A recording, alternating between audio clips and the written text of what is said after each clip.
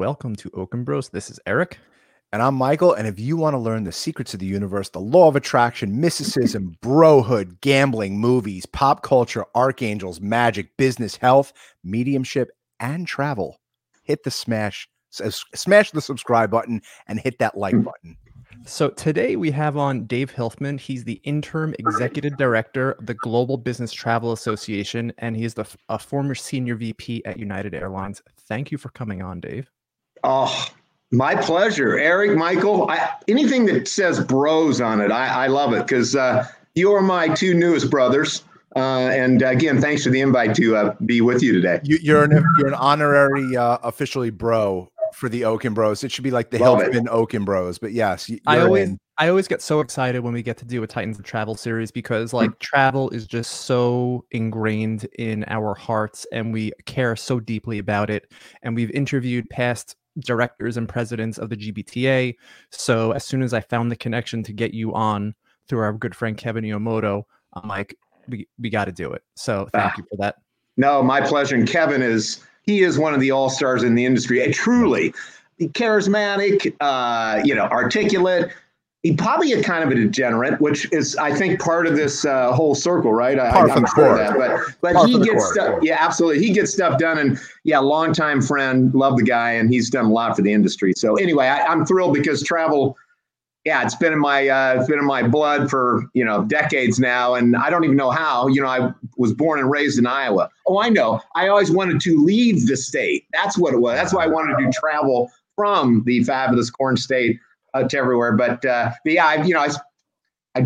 love the industry, and I was kind of happy to be pulled back in after I retired, was having a great time on the golf course, and then there was an opportunity to get back in. So anyway, I'm glad you guys love travel as much as I do. So let's jump right into the elephant in the room. COVID-19, GBTA. Yeah. You doing Ready Safe Travel. Explain what Ready Safe Travel is. How are you guys navigating COVID-19? What is 2021 looking like for the convention? Let's just all start there and see what's being planned. No, thanks. Truly extraordinary times, right? I know, I'm sure you've had many of your podcasts and broadcasts about something we've never seen in our lifetimes. Thought I'd pretty much seen everything that was going to impact travel in a difficult way. And then the pandemic hits. But, I must say, I think we've found an industry that is extremely resilient, if not industrious, resourceful, finding ways to recover from for the entire travel industry, in particular corporate, such a devastating impact and really kind of all sectors, be it the airlines, the hotels, travel management companies, the car rental guys, and then that makes its way off into just about everything else related to travel.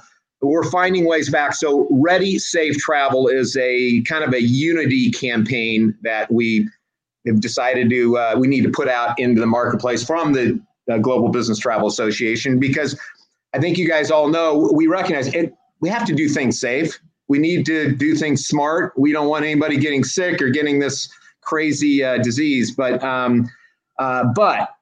the necessity of travel, I think it's. I don't think anybody underestimates the importance of it. If you're doing business, you got to be there in person. I mean, it's great. The wonderful technologies, I don't know, Zoom, StreamYard, Teams, all this stuff. That's all great. And frankly, if we hadn't had it, maybe business really would have come to a stop everywhere. But embrace that technology. But there is nothing that replaces, being with a human face to face. I wish I was in your studio today and only get Hicksville. But we understand that at the moment, that's at least at this very moment, it's not going to happen regularly, although some business travel has started back. But that Ready Safe Travel was a campaign to tell everybody, ready. Okay, so suppliers, be it airlines, hotels, all the ecosystem in travel has been spending literally hundreds of millions in new cleaning protocols and technologies. And I talked to my old airline buddies, the microbial spraying and the electric static spraying of airplanes. And then you've got, the HEPA filters. I'm speaking mostly again on the airline side, but I mean, that makes huge difference. In fact, where that a study from the Department of Defense came out and said like 99.9% it's safe to be on an aircraft. I mean, you got to have the mask and all that, but that's a great place. So that's one thing, is trying to educate everybody in travel that there's no enormous investments. We know people are ready, and I think just ready to get back out. So that's one of it. The safe is, you know what? Working with governments and working with all the suppliers out there, all these providers of travel, everybody wants to be safe. And therefore, you take those technologies, you apply it, you have new testing. I just saw United went out and providing free of charge. Or you go on this kind of a beta test between Newark, Liberty, and London Heathrow. You know, you're going to be able to, everybody that's going on that flight, and they're running it for 4 weeks every day, is going to take a rapid test. And if you test positive, you can't get on the airplane. If you're negative, you can go. Are these protocols, Dave, are they here to stay? Or do you think that it's going to go back to the way it was in 2019, where I feel that the airlines and the hotels were getting away with murder? Even the car services were getting away with murder by not cleaning, by not sanitizing. Do you think 2021 is, this is going to be permanent with the vital oxide and spraying of the airplanes and everything? Yeah, Michael, a great thought and question. I think we're going to be better going forward. Right. Yes, I actually think it will be changed. We will not see what it was like in 2019. I hope we see the actual travel levels and the spend at the 2019 levels. I think that is a number of years away. I am the eternal optimist, but the best predictor, in my opinion, of the future is historical behavior and historical activity. And based on every traumatic event before, we've always found a way to get to the other side. It may take a few years. 9/11, some of the other pandemics, granted not as bad as COVID, but H1N1, SARS, some of this other stuff, and then the global financial recession of 08, 09. But to your point, I think the hotels, car rentals, airlines, they're going to use all these protocols, and that'll just be table stakes of moving forward. You got to do that, and that's a good thing. So anyway, that final thing is ready, safe travel. We just the travel industry, you guys know this because I know you're very well read, 1.45 trillion in economic activity worldwide. That's, both direct and indirect spend, but that's kind of a stunning number when you think about it, but it's real and it's enormous to the GDP. It might be one of the most, I think travel is considered one of the most important elements in GDP. A lot of government officials and lawmakers, and frankly, even taxpayers don't realize that. And the responsibility for all of us to get focused on the travel industry again, doing the right things, doing it safely, but encouraging people to get back out is critical. And I was just going to say to those efforts, one of the final things that's been hindering us is like the inconsistent quarantine and or border closures, right?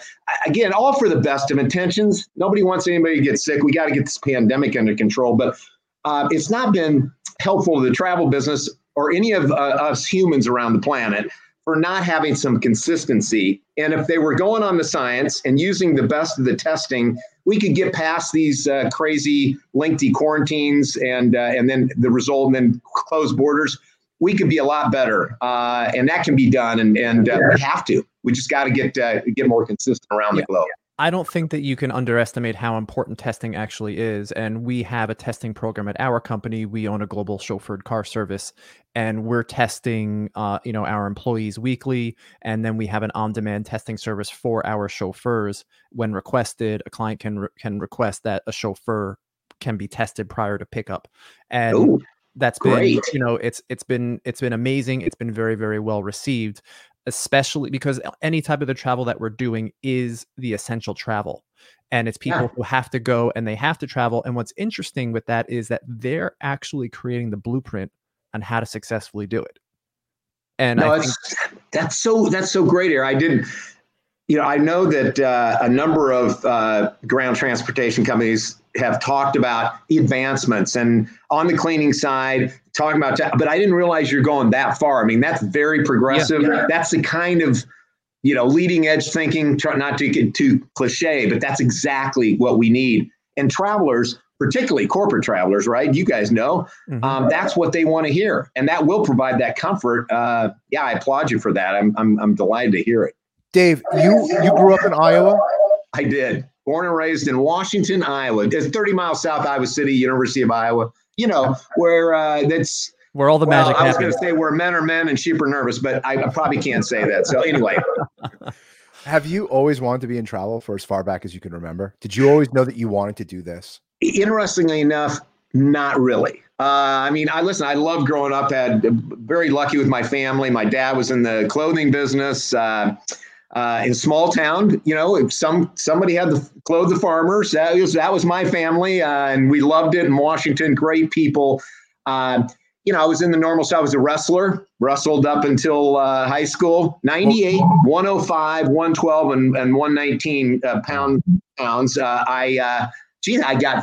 I was fourth in the state my sophomore year in Iowa. Not too shabby. You don't have the cauliflower ears. No cauliflower. Although I know a number of my friends, sadly, were rolling around and got a little of that action. But in fact, you know, when I was working at United, it could be another story later, but I actually live right down the road from Dan Gable, who, of course, everybody, you know, he's our hero. And my son actually got to know his grandson quite well, go to school with. But anyway, I'll tell you when so, you know, just the normal Iowan, you know, growing up experience, a lot of farm activity. I was, like I said, most of my friends were farmers, but just great time. But I did occasionally go to the airport in Cedar Rapids, Iowa, CID for those that are in the travel business. I used to see those United and Ozark jets. You guys are too young. You wouldn't even remember Ozark, but I saw, you know, Northwest at the time. And I just always thought, wonder where these people are going. Sadly, I'm not on one of those jets leaving town, but I would like to get on one of those at some point in time. And so there was a little fascination. I thought the airlines and, you know, seeing jets and smelling that jet fuel and kerosene. And that all seemed pretty glamorous to me, being a, you know, Iowa kid. But the one thing I knew, I always thought it was, so I knew it would be nice to do that or experience going off traveling somewhere. But I always was so impressed with my dad and his selling skills and his retail activity. And he was just a good businessman in a small town. And the store called the Joe Fall Company, which was actually my mom's father. You know, they had a very successful clothing business in small town Iowa, southeastern Iowa. So anyway, I think maybe ultimately between watching my dad in business and travel, somehow that led me down the path to getting in the travel business. I mean, 38 years. Yes. United. That's amazing. My God. So what did you do there? Shocking, isn't it? I mean, because I know to all your fabulous, you know, listeners and those that are watching, I mean, I know I look like 42, so it's really stunning. I was a child prodigy at 4, getting into the business, skating around the labor laws. I mean, you took the words out of my mouth. I normally say, when'd you start at United when you were 5 years old? Like, you know, but you know, I will tell you, and I must say, I think I've aged about 10 years in the last 2, probably part of this pandemic and just, you know, everything else going on in the world. But I actually started with Eastern Airlines in college in 1981. So I was very fortunate. My folks, aside of Iowa, they had a little place on the west coast of Florida. We used to drive from Iowa down to Florida, lucky a few weeks in the winter, usually over, you know, school break. And I saw this incredible school, the University of South Florida in Tampa, a relatively young university, I think founded in the 1956. So, but it was gorgeous. Had a brand new business, this business college. It looked like, wow, this is a great spot. And so it didn't seem like I was going to get into Harvard, Stanford, or Yale based on what was a fairly stellar academic career at Washington High School in Washington, Iowa. But I could care less about all that. I just thought I need to go where it's really a lot warmer than Iowa. And this is close by, this little vacation home. And anyway, I ended up having great conversations with a bunch of professors there and a lot of faculty and a bunch of students.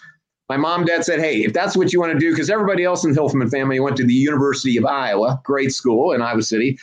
I elected to make a bold move to go south. And since I got in-state tuition because we had a house down there, Dad was like, yeah, whatever, son. Smart move. You might want to, I think that actually is enlightened thinking.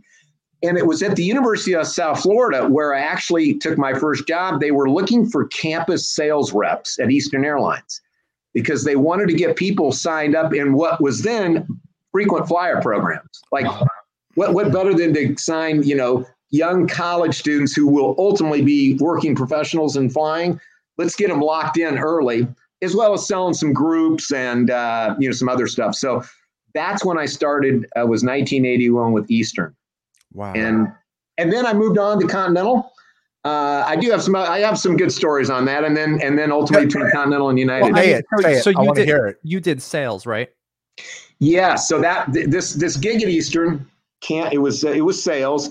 My background was in finance. That's my degree was in. Here's what happened. It was kind of bizarre because I when I graduated, they actually asked me, would you like to be considered for a full-time sales job in airline sales? And I was like, I'm not sure I really even understand it, but I thought, you know what? Perfect opportunity. I'm going to go out. Apparently, I'm going to get to make some calls on travel agencies and some corporate travel managers. I'm going to be able to date a ton of flight attendants. And then I'll quit, get a real job, go into banking. That's going to be what happened. And then 30X years later, I didn't have a job. I had an incredible career and an amazing time. And then I end up talking to my brothers, from New York. So it all worked out beautifully. You were probably a master salesman. I mean, your personality. He's doing this without even trying. Your personality is electric. I feel like this, like from San Diego to Long Island, like I feel your energy. Did you know that sales was your calling? Like when you were doing the airline stuff, because like you were probably nailing it like this, you don't have commission breath. Well, right? No. Never heard that. But you have these like smarmy, sleazy sales guys, like, like buy my product, like just creepy. I did sales, and it was, in order to get the sale, you talk about everything but the sale, right? You talk about what's up, what's your handicap in golf, like you talk about everything but the sale. Were you always like this, or were there books that you read to be like this? Or did you have any mentors? Yeah, did you have mentors? You guys are too kind. Bruce, seriously, I appreciate it. No, I think I watched my dad, who was masterful, and frankly, my mom who was a housewife, but probably worked harder than anybody, managing 4 kids. I have 2 older brothers and an older sister. Wow. But anyway, I think watching my parents at first, just because Dad, he was selling suits and all this stuff. I mean, he was the owner of the business, but he was masterful at it. Kind of an actor in some ways. And I don't know that he truly loved, working 6 a.m. till 9 p.m. selling clothing, but he was damn good at it. And he was great. I watched him work the relationships. Yes. And that's what he did. And he developed that over decades, right, with people in the community. And we had folks coming in from driving 100 miles to come to this clothing store in a small town because Dad was brilliant in buying the stuff, the various goods, and whether it was suits or jeans or shirts. He was just really good at it, and he was great. He really was genuinely great with people. People often talk about, I love people. Now this guy, he genuinely cared about them, and then just happens to have some great gifts and talents. And I watched that for years. And so I always admired that. I never really thought I was going to be a salesperson. I've always, had fun BSing with people, and I've been blessed with great friends. And, so whatever I was going to get into, I always figured it would probably be more involved with some kind of relationship development. But it wasn't hard sales. I wasn't, probably wasn't a guy built to sell copiers. Not that that's not an admirable profession. It's just that probably wouldn't have been my gig. Maybe call it more consultative selling. And I could see that airline side of it. Hey, here it had everything. It was promotion. It was a little marketing. There was clearly already a market. So I got early on, I realized, wow, people want to actually talk to an airline, especially if you're a corporate travel manager or a travel agency. Either A, you're going to save money because you're going to give me, this airline's going to give me a discount, or if you're selling, you're probably going to enjoy some enhanced performance program, some commission, but it'll be earned. And so everybody was happy to see me generally, except in the early days of Eastern or Continental when I had a few phone books thrown at me at a couple travel agencies when we maybe didn't operate as on time or reliable airline. But anyway, no. So that's the whole sales side. I didn't really think of myself so much as a salesperson, as somebody that was consultative, trying to find ways that, both parties would end up doing well financially and probably have some fun doing it. And then, just trying to be, develop these long-term relationships that we knew in the end, everybody was going to benefit, and we'd have some, like I said, have some fun along the way. So I wanted to shift gears here for a second and talk GBTA convention. What do you think the chances of that happening? Orlando 2021. What do you think Orlando 2021 is going to happen? Yeah, listen, I can appreciate we'll have many skeptics, and understandably so. My confidence is very high about Orlando in 2021 in July. Some of that's because I need to be. I mean, we're in the business of business travel, and some of that clearly is involved around meetings, events, conventions. Right. But based on what we're seeing thus far, between all the efforts of so many, either on the supplier side, other companies that are involved in this, between what we're starting to see on the government side, let alone the healthcare side, and what has been encouraging news from Pfizer or Moderna or a litany of other fine healthcare companies. I'd like to think that we'll be seeing these vaccines, hopefully fairly widespread distribution by that time. I mean, we're 8 months away, approximately, right? And so I have high confidence. We're planning on it. It will probably end up being, I think, a combination of a lot in person. Let's just call it, like to think it'll at least be 60 to 70% in person, but probably 30% virtual. So we'll end up likely with a hybrid kind of event. I really do hope more people will be there in person, since I think that's ultimately what we know and candidly where the best return on investment. But we get it, and not oblivious to the fact that we'll probably need some, we'll need the capability to have people come in virtually. So no, I'm very confident, comfortable about it. I'm planning to attend, even though I won't be in this role at that time. And obviously we'll watch it carefully. And if we have to adjust, I mean, that's the dates. We're locked in on the dates, and we'll just have to see how things are playing out. But we're full speed ahead for GBTA annual convention in July of 21. So you came in just as interim GBTA executive director. That's correct. In July, a number of folks on the board had indicated to me, hey, they reached out, said, we know you're retired. You seem like you're enjoying yourself immensely. But hey, we could use a little help in an industry you love. And said, we've got an opportunity for some work to be done at GBTA, and would you consider it? And I said, yeah, on an interim basis, of course I would. I care deeply about the industry and the association. There's a lot of great people, and if there's anything I can do to help out, then I'm happy to jump in. That's amazing. So what is there's an echo. So what is your game plan and your roadmap for you as executive director? Well, when I accepted the job, it was, you're in the backdrop of a pandemic, the most, brutal impact about on any industry, the travel industry. And the travel industry is what makes up the heartbeat of this association. Now, we have all our buyers, which, you could be from Amazon or Tesla or a lot of the other great companies that are direct buyer members, correct? And they're doing great. And which is we're thrilled about. They may not be traveling because of all the pandemic situation, but we know they will over time. But the people that are such a critical part of this are the airlines and the hotels and the ground transportation companies and the travel management companies and technology. Any of the GDSs. You can just go right down the line, and they're suffering badly. That's one. Two, we had a change in leadership. And that's always difficult to go through, whatever the circumstances. And three, I think people were just looking for somebody to come in, calm the waters a bit, stabilize the organization, and just move forward. And so I was humbled by there's a lot of really good, talented folks out in the industry. So I was humbled that they asked me and flattered. Some people thought I was insane, and from time to time, I might actually think that that's absolutely an appropriate assessment and observation, because it's just so much going on, and of any industry to jump back into, again, going through this difficult time. But it's been a tremendous personal challenge and a professional challenge, and it's been a very rewarding one, because the staff is very good.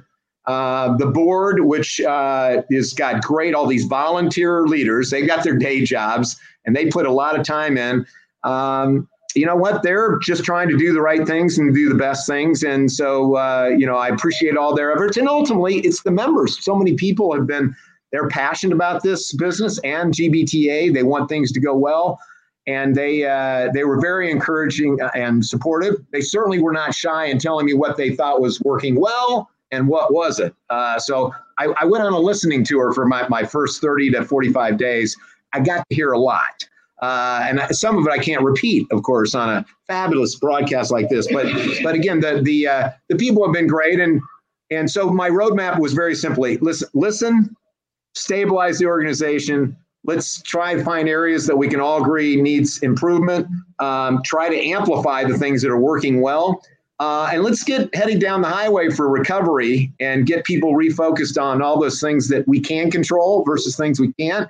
And I think we're going to have I feel great, because we've made enormous progress, understanding fully we have a lot left to do. And my replacement, who, I was an interim person, but the new permanent executive director, whoever she or he will be, and we're in the search process, I know they're going to have a wonderful opportunity to take this to new heights and get through this pandemic. And it'll be it's like the new Renaissance era. I see it in travel. Michael, you were talking about, not going to look like it used to. It's going to look a lot better, because we got to get better. Let me ask you a question. Do you feel that there's going to be mergers and consolidations in the travel industry, like on the other side of COVID? Do you feel that airlines are going to merge, car services are going to merge? Do you feel there's going to be much more mergers and acquisitions like that? It's possible. I think most on the airline side has already happened. Just, when you saw Delta and Northwest, and Continental and United, Southwest and AirTran, American, US Airways, right? At least the U.S. carriers and the global network side, you could see some of the low-cost carriers, low-fare carriers. Well, everybody's a low-fare carrier these days. Doesn't matter what brand you've got. But I mean, I guess a Frontier or a Spirit or, some of those that you could see some consolidation. Although there's on the global stage, it's quite possible. But, a lot of it is you got to get through government regulators, and they don't like mergers too much, although they allowed it when the times have been so tough, and you just say, hey, we either merge or we're going to be gone. Right. And you don't want to have failures and job losses. So I think mostly, at least in the U.S., the airline side, we probably are there, with the exception of a few on the fringe.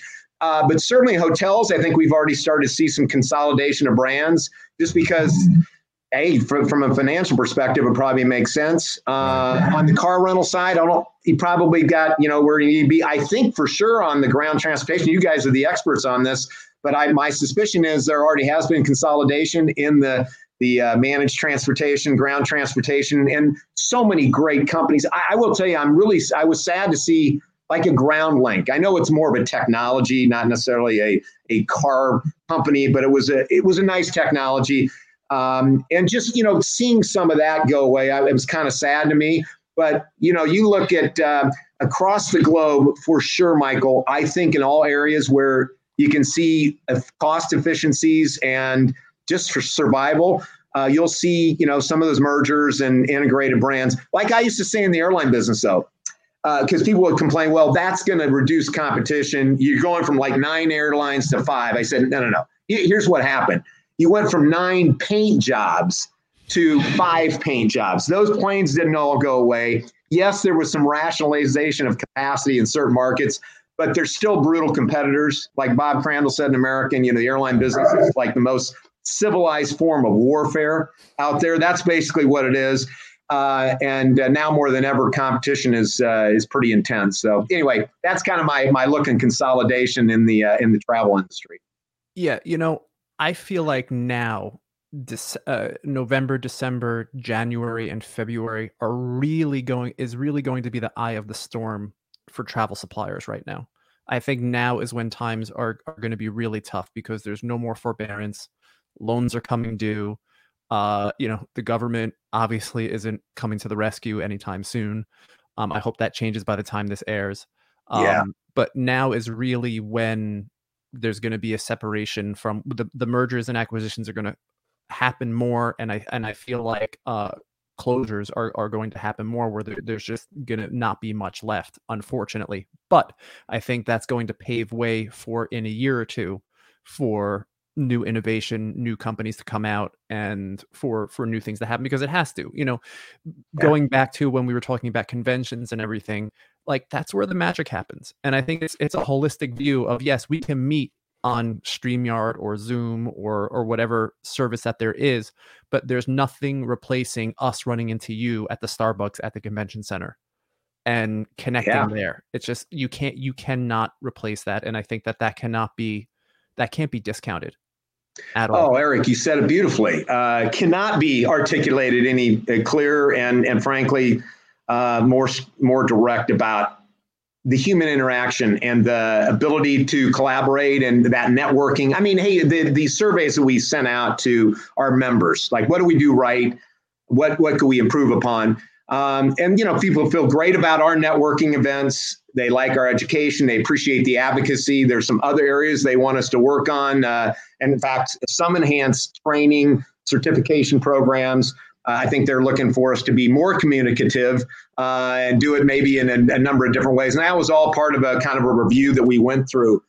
But that networking, it is. I mean, GBTA is famous for it. And I love that side of it because it wasn't just your clients and customers, which is critical. That's where you're supposed to go out. That's where you get your return on investment, right? That you're out seeing clients and doing things, but your peers, right? And you got to hear some great stories. You pick up on a few things and collaboration in that regard.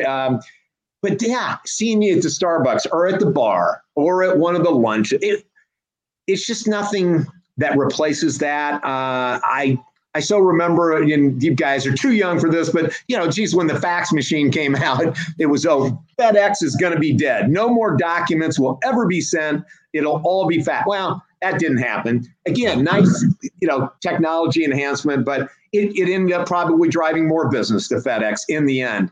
And when people talk about, again, the Zoom and all these things, great to have, but nothing replaces getting out for the lunch or the dinner or actually showing up at the trade show booth, saying hi, or all those meetings that happen in between the other sessions, like at these conventions, be it our annual big one in the U.S. or we do events in Toronto, Mexico City, usually somewhere in Europe. I think we're looking at Wiesbaden coming up in 21. So it's just the essential driver. That's what makes travel. I mean, otherwise you'd just be looking, right? You'd look at things online and go, wow, the Grand Canyon's really nice. Looking down at the, Botswana, I love that. Or Victoria Falls here, or I'm looking at Iguazu down there in Latin America. You can see all this online, but it's not the same. And and Canada, I think that human spirit is going to be what lifts us up, as well as the human mind and the great scientific advances, and just common sense policies by government will get us back out on the road and get us in the air, and we'll get back to these events, which are so critical, and then all the rest of the travel that goes on. So I'm biased. I'm a little selfish because I'm in the travel business. I know you guys are as well, but this has to happen, and we got to get it faster. Sooner than later, right? We just have to. I agree with you 100%. I think there's going to be a travel renaissance in 2021 and beyond. I think that people, personally, I know what it's like now to be stuck in my house with my wife and my kids, and I'm not complaining. I love my wife and I love my kids, but I cannot wait for when all this is over and we're inoculated. Because yes, we are. This is not a political statement, but we are taking the inoculation because I want to go to Vegas with my wife and kids. Okay. I want to go back down to Disney World with my wife and kids. I want to go to Washington, D.C. I want to go to London. I'm done. Like it was a year off. It was wonderful.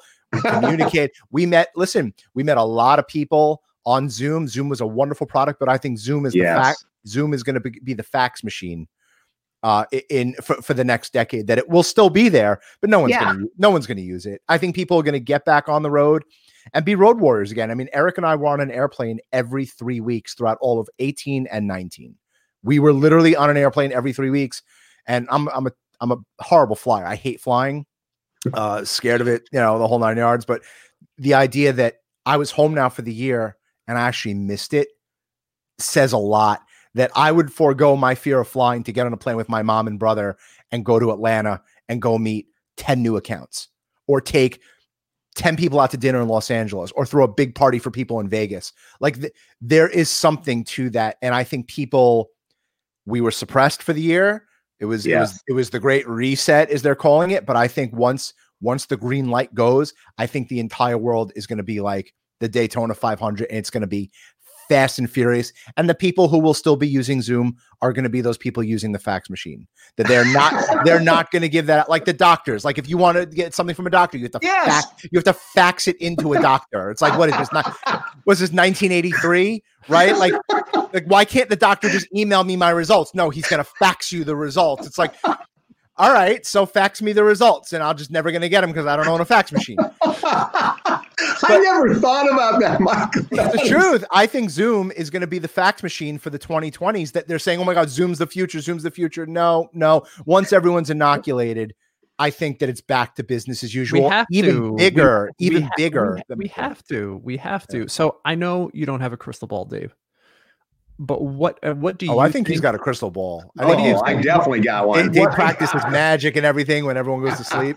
What do you think? What do you and the GBTA forecast? Well, hey, before I get to this, Eric, I mean, I got Michael. That was great. I happen to agree with you, and I'm not. Again, I understand I'm prejudiced about travel, and I love the industry. I do believe people are absolutely going to be out of their mind when they get a chance, safely so, to get out and travel, right? And so I'm with you. The whole Renaissance period for travel is forthcoming. I'm not saying it's tomorrow, maybe even early 21, but it's coming. And 100%. Similarly to after the tragedies of 9/11 and that impact, and it took 3-4 years to get all the way back, but then it exceeded it by X%. 100%. So I'm with you all the way. Hey, and Eric, before I get to that crystal ball, I don't know if you guys know this. I don't even think I mentioned this, but I mean, in addition to being professionally challenged through this pandemic year for me, or having a whole new adventure, from a personal perspective, it's been quite an extraordinary adventure for my family. So I retired from United at the end of 2018. Perfect timing, obviously, in light of what ultimately happened. I mean, I just had this incredible career, right? I was so blessed and lucky. Maybe divine intervention or just blind luck that I got out at the very end of 2018. And it was just having a big time. I got married December 2018. My wife, Suzanne, is from Australia, born and raised. Long time. It's kind of a long story. I won't bore you with it here, but we got married in Melbourne in that December 2018. She came back. She's a chiropractor and was here in San Diego. And wow, guess what? Honeymoon baby. We have a baby in August of last year. So I have a 17-year-old, my son Marshall, and I have this newborn. And I'm the luckiest guy on the planet. And I am. I clearly overmarried and all that stuff. But so Suzanne, so our baby boy Jordan arrives August 31st. And so anyway, life is beautiful. Things are going on. I'm getting to change, poopy diapers, and I'm playing golf, doing a little consulting, just a little, and some board work, but not my 24/7, 200 days a year on the road like I was with Continental and United. So Suzanne on March 1st says, honey, I'm going to, Jordan and I, we're going to go back, need to visit my mom and dad. And she's got a couple of brothers that live down in Melbourne. And so anyway, they've been there. They've been stuck in Melbourne for 8 months. Because initially it was, hey, we're not really sure this pandemic and this COVID-19, I'm not sure we want to get you on a plane again for 15 hours. Remember those first couple months, not really sure how this, and the baby probably be fine, but we just didn't do it. And then the lockdowns came. And Australia and New Zealand, they've done brilliant work, really almost crushing this, but they did it through some pretty intense maneuvers. So yes, Suzanne and Jordan have been down there ever since, because we used to have nonstop service Melbourne to LA, but United's not flying, Qantas isn't flying. Then they wish you couldn't get from Melbourne to Sydney to connect our flight to San Francisco. So it's been profound. Again, I'm a most prolific user of FaceTime in history. We will get them back to San Diego. So but I wanted to talk about how, just how this pandemic has hit and what travel means, right? And to be able to get people back, all these stories, whether it's business or personal, right? All this getting inoculated, getting back out, it's going to happen. So anyway, that was I thought you might be amazed about that story. It's extraordinary circumstances. Would you ever consider chartering a plane for them? I mean, that would probably be stupid amounts of money, but if you had to get them back, we know a ton of jet charter companies that could. I'm sure Dave does too, Mike. I'm sure I know, but I love that. I have. We've chatted through it. Some of it's still to get to some of the government regulations. However, if I need that and I'm looking for a good discount, I might need a loan. I'm coming to you guys. Sure. But I actually believe we'll get them back before Christmas. But now that some of the rules and regulations have been diminishing, so I feel really good about that. But hey, so thank you for indulging me. But I thought you guys and ultimately your great audience might be fascinated. Talk about a bizarre circumstance. Thankfully, again, some of this new technology, at least, I'm seeing a lot. And he's, Jordan still knows his daddy, so that's a good thing. And all good. Crystal ball. So my crystal ball is simply this: that I do believe the great medical minds and governments around the world coming together, we will get the appropriate vaccines, which we've already heard a little bit about now, and the therapeutics. That's all going to come on, and we are going to get our hands around this. It will take a while to get fully distributed, but when they talk about, hey, you could have almost 1 billion doses ready in a couple of months, I mean, hey, it's also an economic opportunity for some of these companies, not lost on anybody, but for the good of the planet, we need it. I believe that between all of that on the medical side, between the testing enhancements and the availability of testing and the fact that cost is coming down, we will start to get people more comfortable because they're going to have the readily accessible testing. Governments will start to standardize some of these rules, and we won't have the inconsistent quarantining. In fact, we might be able to eliminate a bunch of the quarantine restrictions.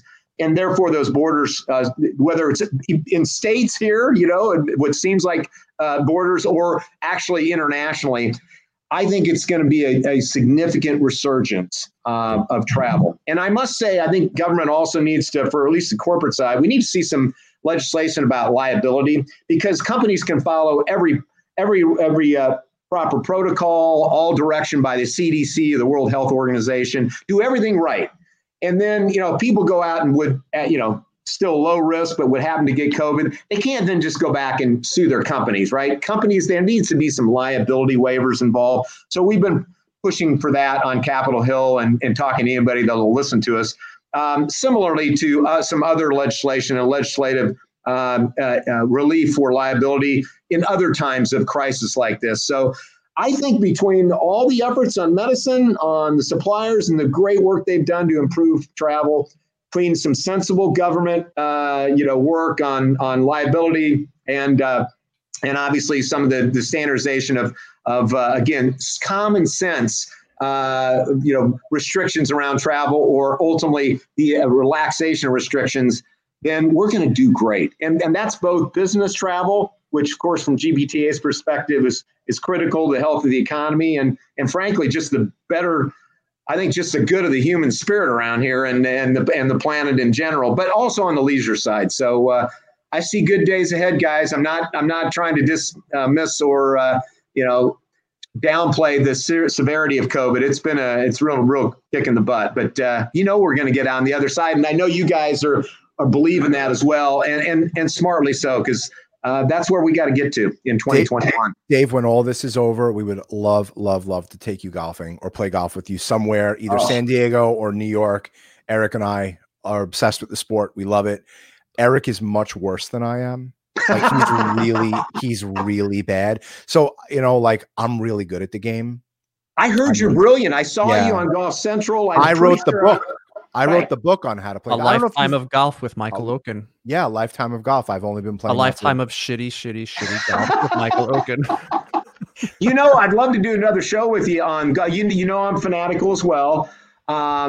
play to about a 5. I did win $140 on Sunday here at my club at San Diego Country Club. I've got a group of golfing degenerates that love. And if you'll allow me to brag, and I know you'll allow me, I did get blessed to play in the AT&T National Pro-Am like 5 times, all due to Continental Airlines. Thank you, because had we not been a big customer of AT&T, I know I would have never had that invite. But talk about an extraordinary time. Dave, one time I drove the ball 450 yards and I got 3 hole-in-ones in one game, and that was on Golden Tee. On Golden Tee, on the video game. One was on Mario Golf, Super Mario Brothers Golf. The best time was that one time when you got that hole-in-one, but you hit the windmill. Yeah. And it kind of, that doesn't count. That actually is that really in the regulations. That doesn't count. In fact, you're allowed to take 0 on that. Yeah. I'm with you guys. You shoot a 5. Where do you play, by the way? Where do you play? Anywhere you can get on free, or what is it? Where we belong to this place called the Mutton Town Club, and it's owned by Concert Golf. I don't know if you're familiar with Concert Golf. They're we interviewed the CEO of Concert Golf, so you you'd be into that. Great guy to know. So they literally own country clubs, and it's kind of like the casinos, right? If you play at MGM Grand, you could still eat at Bellagio and charge it to your room. Like, it's all connected. Concert Golf is really low price country club. Like, we're not foo-foo at all, Eric and I. Like, we try not to be. Yeah. And you can play in Mutton Town, and if you go down to Orlando, you could play in their club in Orlando and get full rights, full privileges. So it's like a national country club that we belong to, and Mutton Town is in their portfolio. And Peter Nanula, who's the CEO, fantastic guy. We play at Mutton Town, and it's therapy. We haven't played a lot because of COVID and everything. We try to keep distance, but really and truly love the sport, love the game, and we are absolutely horrible. But we'd love to play with you. I would be thrilled, guys. And you are invited to get to San Diego.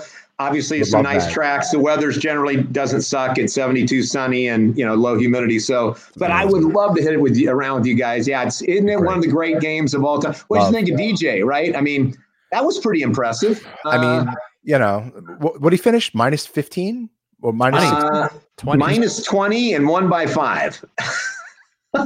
He's a god. He's a god. Eric and I played Black. We played Bethpage Black. You familiar? Did you?